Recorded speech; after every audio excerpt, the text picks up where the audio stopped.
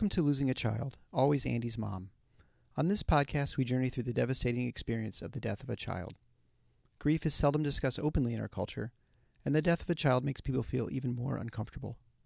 We approach the topic openly and honestly, speaking to people who have lost loved ones and experts who help care for them. Whether you're a parent experiencing loss or someone who wants to support another going through this tragedy, this podcast strives to offer hope and help.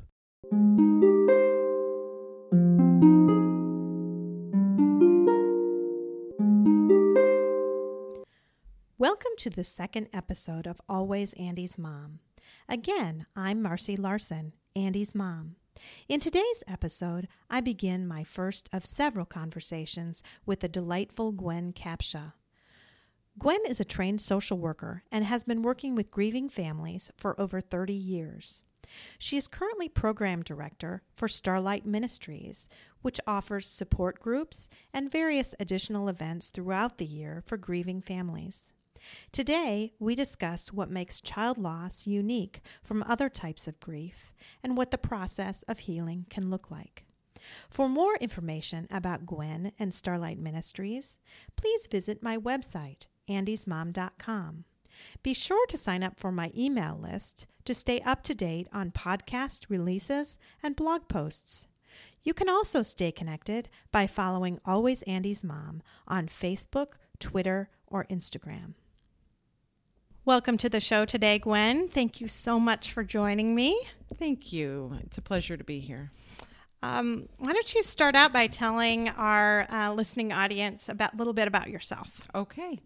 Well, I was divinely led to grief work. It was not something that I had picked. I just got a map and a big gulp and said, okay, where am I supposed to work? And God brought me to a hospice, and the little house had a little heart on it. And I thought, well, they are really nice people. So I went in to talk to them, and I spent 12 years doing hospice care as a social worker. And so working with the families prior to the death and then after.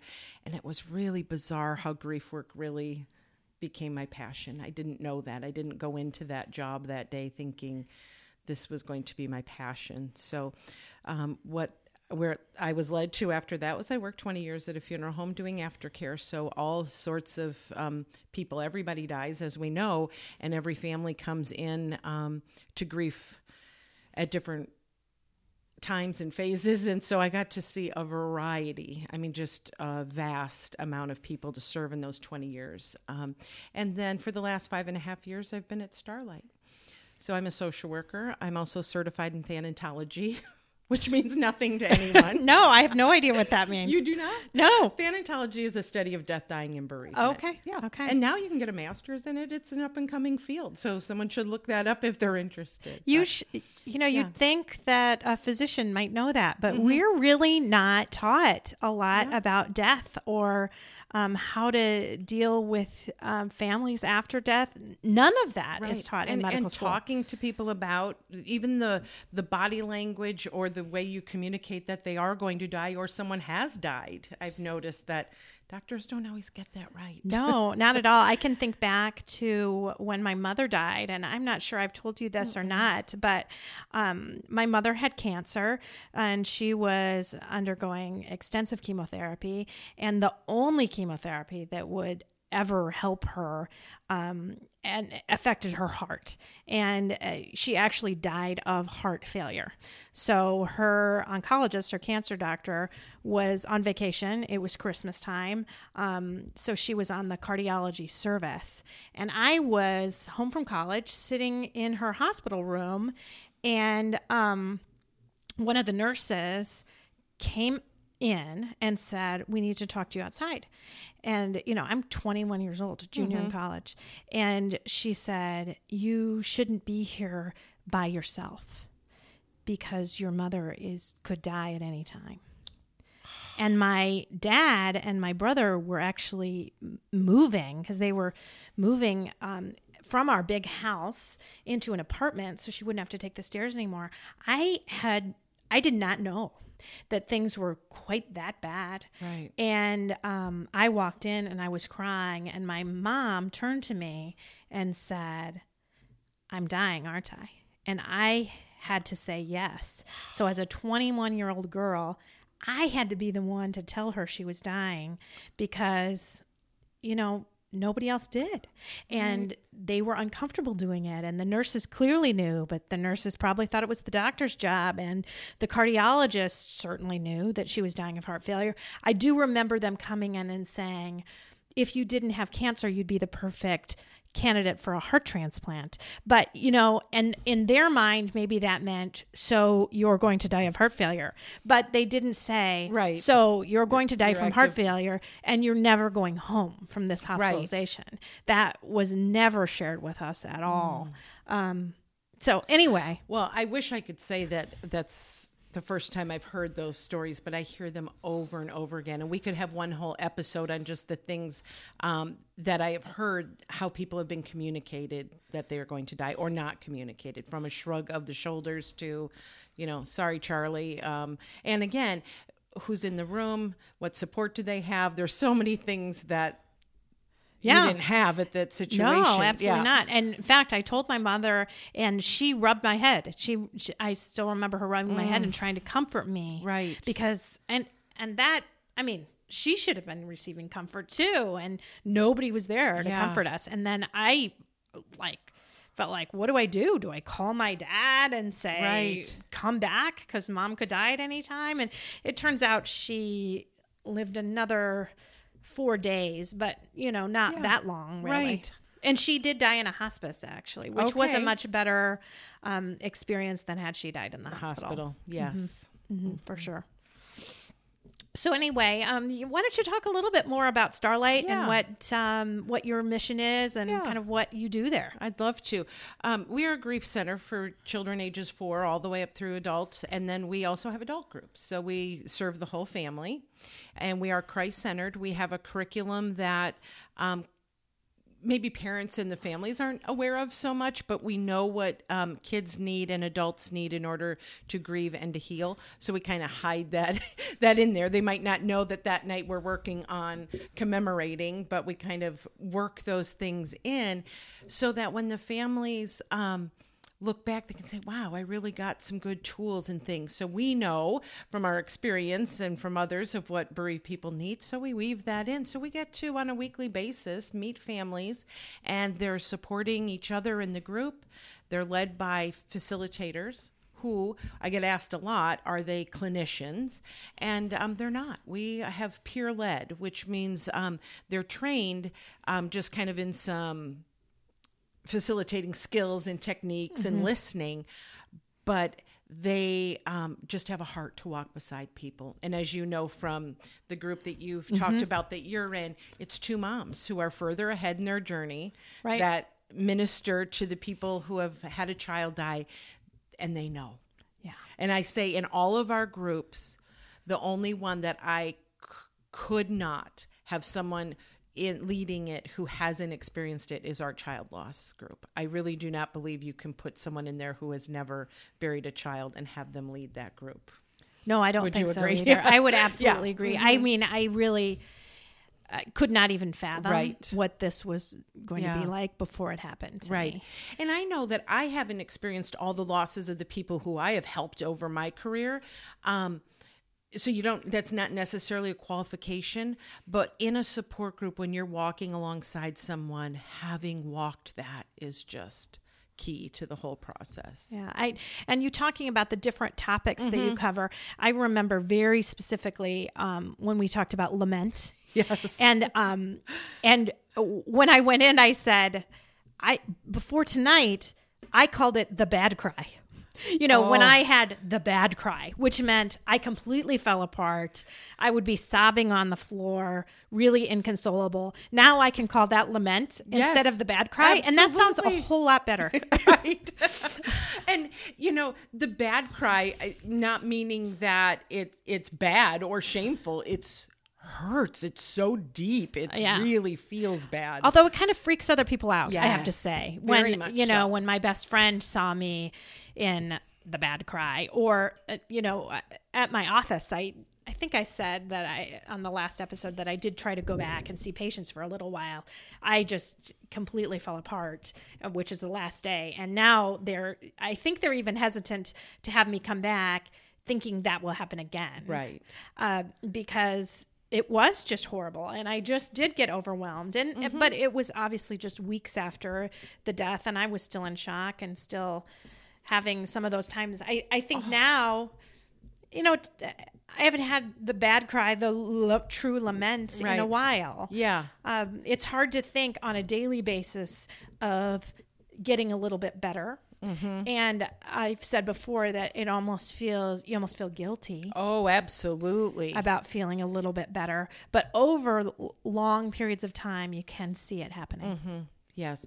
Well, and it's not that you might not have one of those days or moments, right, but they're not as deep and they don't last as long. But what you were talking about at the beginning, that guttural on your knees wailing, it is biblical and it is a part of worship. And that's what we wanted to present to families in that support group, is understanding that that is a natural response to having your heart broken. Yeah. Absolutely. And no one teaches us that we can cry out in those ways. In the Middle East, they call it keening, where they wail in the streets and they're out there on their knees. But as us stuffy Americans, we don't do that. We certainly, if we lament, we certainly don't do it out in the public where anyone can see us. We do it in our own shower or, a closet. So when someone like you mentioned in your practice saw you publicly keening and lamenting, they don't know what to do with it. No, they're extremely uncomfortable. Oh, so much so. And what's sad is in our churches, we're uncomfortable with it too. And I don't understand that. We have to get to a better understanding of, it's not like God slipped that emotion in there and said, whoops, how did that deep pain get in there? I don't know how, or anger, or any of those. Somehow we give shame and judgment when people are experiencing those. Oh, absolutely. Yeah. I certainly felt ashamed and still do, and feel like I should hide this. I don't want people to see this. I certainly don't ever want my kids to see me like that. Yeah. And then was there that question that most bereaved people ask me, am I going crazy? Did you feel like absolutely. There has to be something wrong with Marcy because I have never been this broken? Yeah. And I absolutely thought I was going crazy. There's no question. I don't know how many times I said, I'm going crazy. I'm losing it. Yes, it feels a lot like that. And it's one of those things in life, we mentioned about physicians and people not being prepared. We come to grief before we're prepared to do so. No one teaches you about the worst moment of your life. No one does. Right. Absolutely. Yeah. So having these kinds of conversations and just even having people think about the pain of grief that might not even be bereaved today, driving in their car or listening to this, like there is an experience that that most people in life will have. Yeah. That, am I prepared for it? Do we talk about it? Mm-hmm. And I think if I would have known ahead of time just a little bit more of that's okay, right, that would be better. Because I, in general, people just they just feel like, I think you should just kind of get over it, and I wouldn't do it that way. Oh, absolutely. And you just don't know. But. Well, and it's the fact that we do want to fix people and we want to make them better. And we live in a culture that just, let's keep moving. Everything is so fast paced. Everything happens very quickly. You can have food delivered to your home now. You're at a bonfire and someone told me they were craving Taco Bell, and in moments Uber Eats dropped off Taco Bell. That never used to happen. So those quick solutions that we have now, there's not a quick solution for grief. No. And then it happens and we think, what am I going to do with this? We don't know. And there's not a quick fix. It is something that has to be experienced.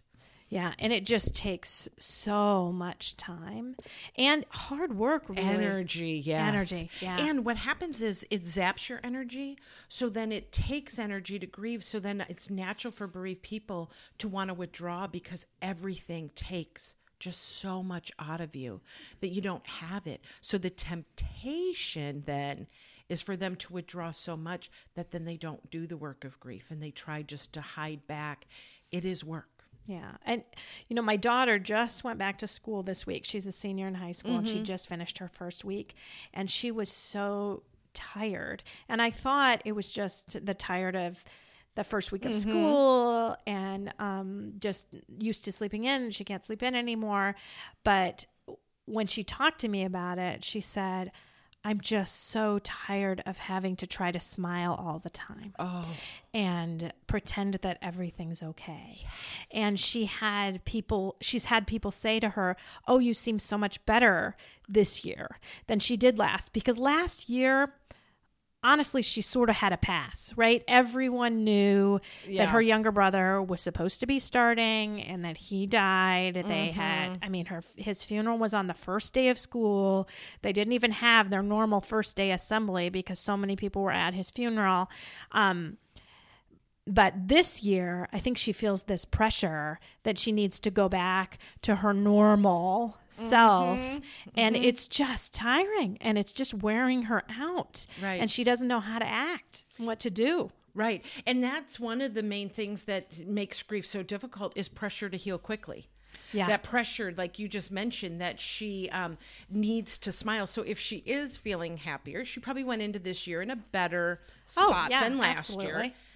But now that it's out there, she's worried about maintaining it. And that's probably the exhausting part she's talking about is, oh no, now I've got myself smiling and I have to maintain this. Right. And I think too, she wasn't as friendly and open and doing extra things last year. She cut many of her extracurricular activities, and she doesn't know people as well anymore. And she feels a little more like an outsider for, I think, a couple of reasons. One, because she went through this horrible experience. There is another girl there who goes to Starlight now that she invited to Starlight whose mother died. And they get along quite well. Right. Because they've both gone through this loss. But other kids, I think she just feels like an outsider. They don't relate to her.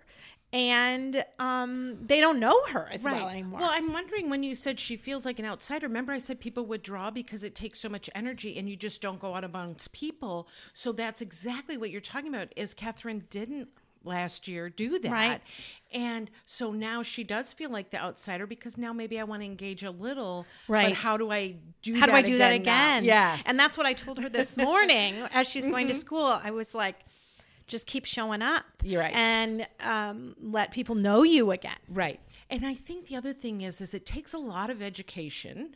When you're the bereaved person, you find yourself having to educate other people on how to handle you. Yes. So it's almost like she has to tell some of her classmates yes, I am in a better spot, but that doesn't mean that I'm not going to have down days or times or my grief hit me just like that.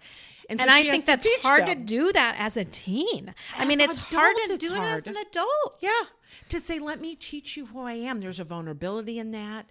There's you're putting yourself out there for their, maybe their advice on how you should handle it. Absolutely. And so, we make ourselves so vulnerable, and it's like, I don't know if I can trust you with this. So most bereaved people behave one way out in the world, and then they come home to their safe place or their safe people or their support groups or something like that where they can be themselves. Mm-hmm. The best example I have of that, Marcy, I don't know if you remember saying this to me early on. So when you came in to learn about Starlight, and I was explaining to you that we have a family fun night, and I said, well, we in the fall, we usually have a hayride, and our families go, and it's just something that our founder, who I believe people are going to meet in a few weeks. So our founder said, it's important to me to provide a family outing that you don't have to pretend, that you don't have to put on a happy face, you don't have to think about, because as her family, they were so wounded. She said, I wasn't even a fun mom anymore. No. So when I explained our family fun night to you, do you remember what you said to me? No, I have no idea. You said, I said, it might not sound like fun to go on a hayride with a bunch of bereaved people. And you stopped me and you said, I can't think of anyone I'd rather be on a hayride with. Yeah. Well, that's true. And then, so what, the people who are going to get me. And so that's the piece, is that out in the world, you're surrounded by people who don't. So that's why it's so exhausting. Yeah, it is. Absolutely. Mm-hmm. I know. And I think I said this on the last episode too. Catherine, I see glimmers of the real Catherine when we go to Starlight. On those evenings after we leave, I just see her happier. And I know it's because she can feel like she can be herself and not have to put on some sort of pretend. Yes, I can be who I really am. Yeah. And I've said that's the value of a support group to me is, again, that I can show you who I am and there's no shame or judgment. You're going to get it. Yeah. Because there's a lot of things inside the context of grief that are really normal. But if you take that outside of grief, it's not. Oh, no. And I can, I was reading a blog the other day that said, well, and this woman will be a guest on the show at some point too, but she wrote, I can't believe that people let me still drive a carpool, because when I was driving a car, I just kept thinking about running into light posts, Right. and I thought, oh goodness, I did that too. I Right. do that still. And what's sad is I always think, okay, if I run off the road and that car hits me, or I hit this pole, or I go in a ditch, I've got to make sure it's enough that the whole family dies, right? We all have to die together, because I don't want anyone else to go through this. Like, what a morbid, crazy thought. And I think, I'm not going to admit that to anyone. And I haven't actually until this very moment. Well, there you go. But when I read that, about that, and there were all these other moms that wrote, I thought it was only me. I thought I was the only one that looked at those polls that way. And then I thought, oh, it's not only me either. Yeah, we all kind of have those thoughts. Oh, absolutely. I had one gentleman come up to me. He said, you really helped my mom through a very difficult time. He said, but the one thing I'm thinking is we probably should have taken her driver's license while she was grieving. Yeah. And fortunately, I don't drive off the road, and I do have my kids and other kids in the car, and I care for them, and I don't want anyone else in my family to have to feel worse pain than what they've been feeling. Right. But that's different than not really caring if you live or die. Right. If you're ready. Like I have told my family, I've told friends, if I die tomorrow, please don't be sad. Right. Because I won't be. Yeah. And I've heard somebody say, you're better when you care if you live or die. And I still feel like in some ways I don't. Right. Absolutely. And it's hard because you're not actively suicidal in that situation at all. It's just that living with pain, and that tomorrow there's pain again, and the next day there's more pain, that becomes where, hey, if I go to a place where there's no pain, don't worry about me. Right. Right. The reason you kind of care a little bit is because you feel like, oh goodness, everybody else will feel even worse than they're already feeling. Yeah. If we go back to the whole driving story, one of the things that grief work is it consumes us, that even, when we're driving, we do drift and you think, oh, I don't even remember the last few miles. But when you're grieving and it's quiet, or you have that space in which maybe some of your thoughts can go, I have bereaved people say, I just really was deep into my thoughts. So they do get concerned about their driving, because that's a time when their mind just goes to things. So I think of this mom that I talked about, or this woman, her son, when he said, take her driver's license away, he said, did you know my mom was pulled over for going the wrong way down a one-way street? And I said, no, I didn't know that. So when I talked to her and I asked her about it, she said, well, did he even tell you where I was coming from? And I said, no, he didn't. And she said, I had just come from the lawyer settling my husband's affairs. And she said, when I pulled out, I didn't care which way the road was going. I was in so much pain. Yeah. So where she was at, she wasn't looking for which way to turn. She just wanted out of there. And it's hard to even to think logically anyway. I mean, there was a mom that shared in support group that she felt like she couldn't even follow a recipe. Oh, absolutely. Because the mind just doesn't work like how it did. And being a facilitator of a support group for years, I could probably write pages and pages, but just in the short time that you were in it, just being able to talk to other people and say, oh yeah, let me tell you what happened to me. And so you begin to learn that lack of concentration, or that polyasic behavior that you have, that I just up and down and I'm with it 1 minute and not the next, is very normal inside the context of grief. Therefore, you get reaffirmed that you're not going crazy. Right. Because that's certainly what I just kept going over and over in my mind. Yeah. I'm going crazy. I don't know. I've been seeing a therapist as well, an excellent grief therapist, recommended by you, actually. Well, good. And I don't know how many times I said to her, I think I'm going crazy. And she would say, you're not going crazy. Right. You're not going crazy. Yeah. Over and over, she would say, you're not going crazy. But it's hard to believe it. It is. And, people ask me in my job, what do you do? How do you help people? And 90% of my job, if not more, is normalizing reactions. Is saying, no, you are not going crazy. And so that's what we bereaved people need, is that affirmation. And we look ahead to someone who's survived, and we get hope from them, that I don't feel it in me, but I can look at you and see that you're in a different spot that's healed, and I want to get there. And I'm going to hope that someday I'm going to look like you look and feel like you feel. It's so funny because when I think to my support group and the people even outside of that I've met, I met some that went through that death at the same time as me. And that is really helpful to be able to talk to them and be feeling the same thing. But as you said, it's also really helpful to look at somebody that's a year ahead of me, that just did the 2-year anniversary, Right. and someone who's like our facilitators who's 10, 20 years out. Right. And to see what they're going through and how they're able to kind of move on and experience a little bit more joy. And that's the interesting piece when we were talking about our groups not being led by a clinician, but peer led by somebody else. That's the value, is instead of there being an expert telling you how to do it, you're looking to the people that are sitting in the chairs with you saying, how did you survive that second anniversary? Or what, and so that's how you learn and grow, is from those sitting with you. Yeah, and that's exactly what I did before the first anniversary of Andy's death.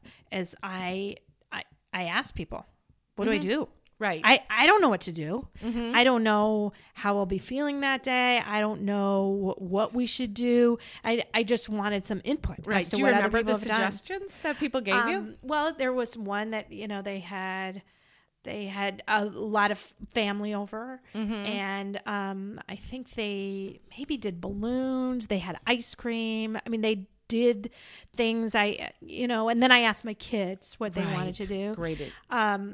Because I didn't know. And our Guatemalan foster son really, he's from the Catholic tradition in Guatemala, and they have very specific traditions that they do.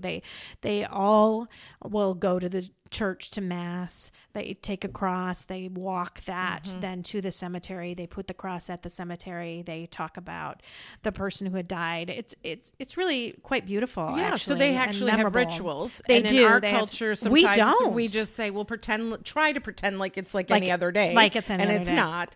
And yeah, so, he was felt very strongly about it. He works 2 jobs and he gets 2 personal days, and he said, should I take a personal day? Because he felt like, and the day before he had turned 21, he did not take that as his personal day. He took the anniversary of Andy's death as his personal day. And so to honor that tradition, we did go to church. Our pastor made a little service for us. We went to the cemetery. We all spoke. And there were lots of flowers there. There were some gifts there. Or just cards after cards of people, because I had kind of thought people had forgotten. Right. But a friend of mine had been collecting cards, and so we got a lot of beautiful cards, and it was nice. And it was not as bad as I anticipated. And a lot of times it feels like those events you are terrified of, and then it's not quite as bad as you think it will be. So then after that, we had to go to Michigan's Adventure, because that's where my younger son thought that my older son would want to go. Yeah, because Andy loved roller coasters and all that. So that was the second half. So the first half was very spiritual, and the second half was us, feeling very ill on roller coaster rides. Right. But that's great components. One is the dread, and the anticipation is often worse than the event itself. But I think the reason that it actually was better is because you took the time to acknowledge, because pretending and trying to stuff that in or acting like it's like any other day is just too hard. But many people try to do that. I tell people, take the day off, whether you go to Michigan Adventure and do something fun, or you lay in bed and cry all day, but the option's yours, rather than having to go out there and act like it's any other Tuesday or Wednesday. And the fact that I love the fact that Peter came up with something that he thought Andy would like to do. And so you probably had a lot of conversation still throughout the day about what he would love about that. Yeah. Peter and I were then on this roller coaster, and we're going up like the second big hill of the roller coaster. And Peter turned to me and said, "I hate this." And I said, "I do too." But, Andy loved it. Yeah. And so we did it because Andy would have loved it. And that's what Andy would have liked. And I'm sure. Thinking, look at my family. Andy's looking down from heaven like, man, they must have really loved me because I know they all hate this. Yeah, look what they're doing for me. Wow. And I certainly hope that's not going to be a yearly tradition for us. Right.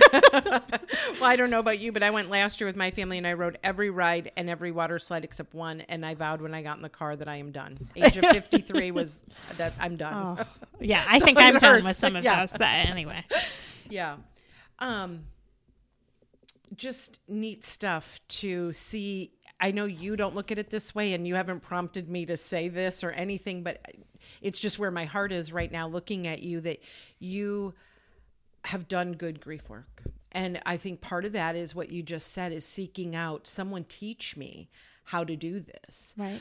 Instead of just going in blindly. Because what we know is active approach to grief actually makes it easier than passively sitting back and thinking it's something that just happens and it's going to magically go away. So you don't know that you were a good student of it, but you were. Well, thank you. You're welcome. I do feel like deciding to do this podcast and starting this and working on the website and all of that, giving my grief a purpose and something to do with it has been unbelievably helpful to me. Yeah. And I feel like I have been able to recover more in these past few weeks than I did in the weeks ahead of that. Well, you may not know this. Remember, I said people don't always know what they need in grief, but the extras have told us a few things. And one of the things we know is we need to search for meaning. Yeah. And you have found a little bit of meaning in what happened to your family in being able to help others. Not that you would trade Andy's life for that absolutely lesson. not. Absolutely not. And I have not met a parent willing to say, yes, I'll trade my child for that lesson. But what you're finding is you have a little bit of meaning now. Yeah. With that. Some purpose. Purpose, yeah. Because I felt like I, lost my purpose. Yeah. And it a lot. And my identity. Yeah. We have to make sense of it. Who am I now? What am I going to do with me now? What does this mean? Because I'm not who I was before. No. And I won't be that person again, but I do want to still be, a person. Right. Yeah. And not one who hurting is your primary, emotion, but besides being healed, you're also more sensitive, you're more real, you're more sure of your ability to cope. I mean, you are richer and stronger emotionally than you ever thought you could be, probably. Right, probably so. Yeah. Yeah, it's interesting because, I went through the death of my mom, which was very painful. Yeah. And yet this is just a whole different beast, really. Well, you kind of asked me before, probably before we were on the air, about the difference of, grieving the death of a child. And I've heard it said that when your parent dies, it's like losing your past. When your spouse dies, it's like losing your present. And when your child dies, it's losing your future.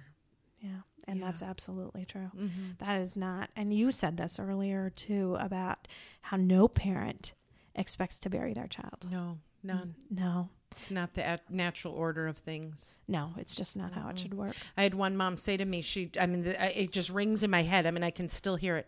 She said, there is no way to make it right that I put dirt on my child's coffin. No, absolutely not. I mean, and anyone who tries to put something on that, even the meaning that you have, if when I met you in the depths of your pain, I said, oh, Marcy, someday you're going to find meaning in all of this and it's going to, give you a new purpose.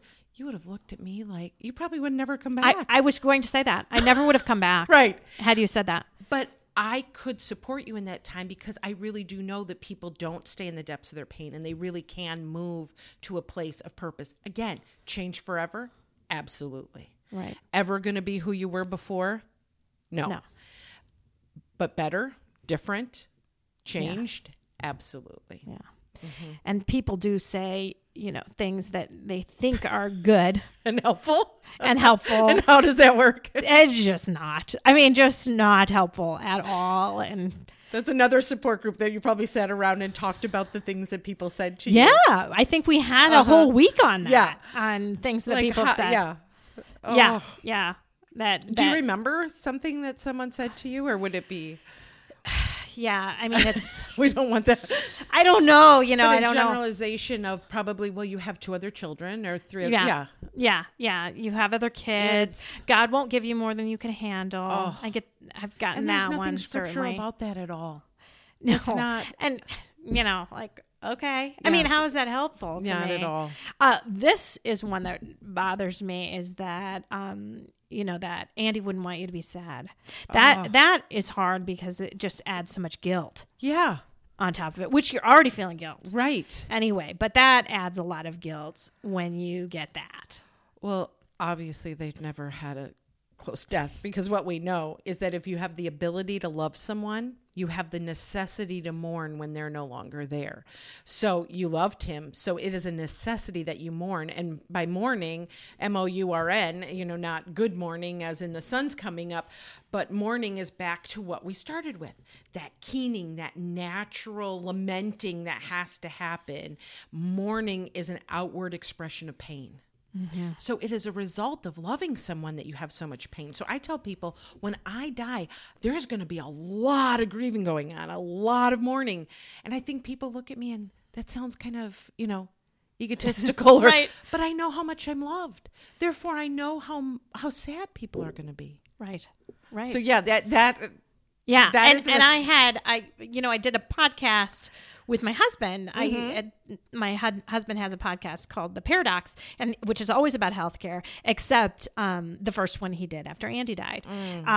We did one together, and I had someone who's an acquaintance write a letter to me and saying, you shouldn't be so open to people. You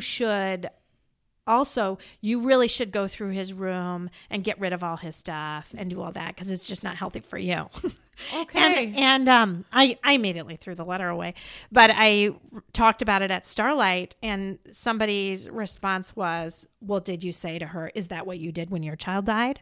Right. Exactly. Because obviously their child Right. did not die. Yeah. They have not gone through this, or you wouldn't be so, just willing to throw that out Yeah. there like it's just the easiest thing. There's so many things I'd love to unpack about what you just said. I mean, because there's a lot in there. First of all, I always say, don't allow others to should on you and don't should on yourself. Because when people tell you how you should act, that's what it feels like. They just should on you.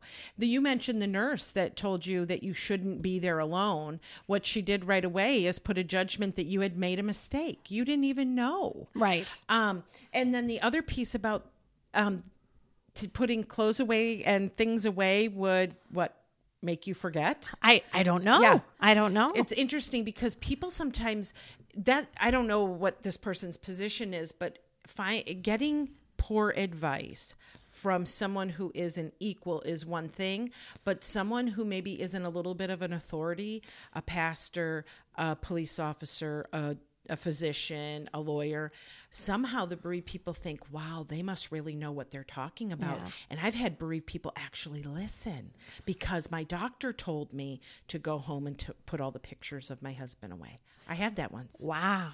So Yeah, this was just another mom. It was Right. not So, anyone of authority, and again, I threw it away. Right. But, So you didn't but take you're that on. right. Again, another Had good it choice. been someone else that told me that, I might have felt Said- obligated to do Right, that. like, I need and, to listen. And really, and when I think about it, had I gotten rid of everything and emptied his room, would it be less painful to look at an empty bedroom No, absolutely than to not. look at one that still has his bed in it? Well, and even clothes in the closet? No, that wouldn't have been less painful. No, absolutely not. Like in people who maybe, and again, there's many reasons people move. Maybe it was in the works. It was something that was going to happen. But I've had a lot of families try to move homes. And I said, it's just geography. Yeah. You're taking your broken heart with you. It's not magically going to disappear because you're living at a different address. Yeah, and we were in the process of building a new house. Actually, we hadn't started. Fortunately, I mean, we were supposed to have started, but we put in a driveway, cleared all the land. We're going to start digging in the next couple of weeks a basement, and then Andy died, and then suddenly I didn't want to. Right, we didn't want to leave. Right. Andy, because Andy was here. I mean, Andy had been living here since he was 6 weeks old. There was so much. And I think at some point in time we still may. Right. But when you're you know, ready. for now, we just couldn't. Yeah. It's interesting. The woman I shared, and you may or may not remember this, but I want the listeners to know that the people who have examples that I think, wow, that's a really teachable example that I could teach or nourish other people with, I've asked their permission. So when I share an example, I have people's permission to do so. But the woman whose physician told her, she went to him shortly after the death of her husband. And, you know, she was describing normal grief. I can't sleep. I can't eat. I feel like I'm going crazy. I cry all the time. And he said to her, do you have pictures of your husband up? And she said, yes, I do. And he said, you know, my dad died and I go home. My mom has pictures all over. He said, I think it'd just be better if you got rid of all those and then you wouldn't have all those feelings. So he told her to go home and take all her pictures down. And that's what she did. Well, 2 years later, she ends up calling me to come to her home and just saying, I don't know what's wrong with me. So when she began to share with me I said, well, what did you do with your grief? She told me about that doctor's visit. So I said to her, do you still have the box of your husband's pictures? She said, absolutely. I said, hang them back up. Yeah. I mean, you know, so for her, she was trying to pretend for 2 years that it was gone and done and over, and it's not. But at the advice of her doctor. Yeah. Yeah. Oh, I couldn't imagine taking down the pictures of Andy. No. I will walk by the pictures of Andy and, you know, kiss my finger and put a little kiss on his face. Do you find yourself talking to him too? Yeah. And again, that's outside of the context of grief. Seems a little crazy. Right. Yeah. But inside grief, no, not at all. No, absolutely not. Yeah. Well, is there anything else you feel like you want to share? Talk about, there's so many other things. There is. We'll just have to pick up again another time and have this conversation. The thing that I love, again, is that we're bringing these conversations out there and discussing it and normalizing people's reactions and just, you know, I'm sure there's so many people driving or where they're sitting listening to this, shaking their head saying, yep. I understand. Got it. Yeah. I mean, so the listeners know too, I plan on having Gwen on pretty regularly to talk about different topics. Right. So what we were thinking about is maybe we will have a session where we really just talk about guilt or just talk about anger or just talk about what happens in those first few days and how you get through and what other people can try to do to support through that time. Today we talked a lot about kind of what not to do, but we should also touch on what to do. Right, because people are going, oh no, what do I say? What do I say? I said all these things not to do. Right. And I guess just to briefly say some things is to just be there. Absolutely. People are not going to remember your words unless they're painful and full of judgment and shame. But they will remember your caring, supportive presence. Yeah. That you were available. And, you know, I use this line all the time. Tell them if you want to talk, I'll listen. And if you don't, that's okay too. Right. But the other side to that is don't say, well, call me whenever you want. No, because they will never call. No. And that just won't happen. No. I've talked to I thought maybe it was just me that when they say, well, if you want me to, you know, bring you a meal, call me. If you want to go for a walk, call me. I automatically think in my mind, well, that will never happen. Right. Because I will never do that. But then I've talked to other moms. They're the same way. No, absolutely. So we can give people some tangible ways that they can actually be present and help somebody. Yeah. That would be a great topic. Yeah. And I know I have liked when someone just shows up and says, I'm going for a walk. Do you want to come with me? Because I will say yes, and I will go on that walk. Right. But only if I'm just kind of asked to do it, right. Not asked to call me when I want to do Absolutely. it. Absolutely. All right. Well, thank you so much, Gwen, for coming on, and we will talk about other topics soon. Sounds great. Okay. Bye-bye. Bye. Thanks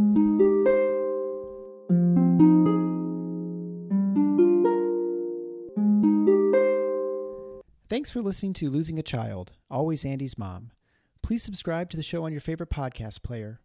We are always looking for new show ideas. If you'd like to be a guest, know someone who'd be a great guest, or have a show idea, please email us at marcy@andysmom.com. Be sure to visit the webpage, andysmom.com, for more content, including Marcy's blog. There you can also sign up to receive updates via email. Together, let's work to inspire hope, one day at a time.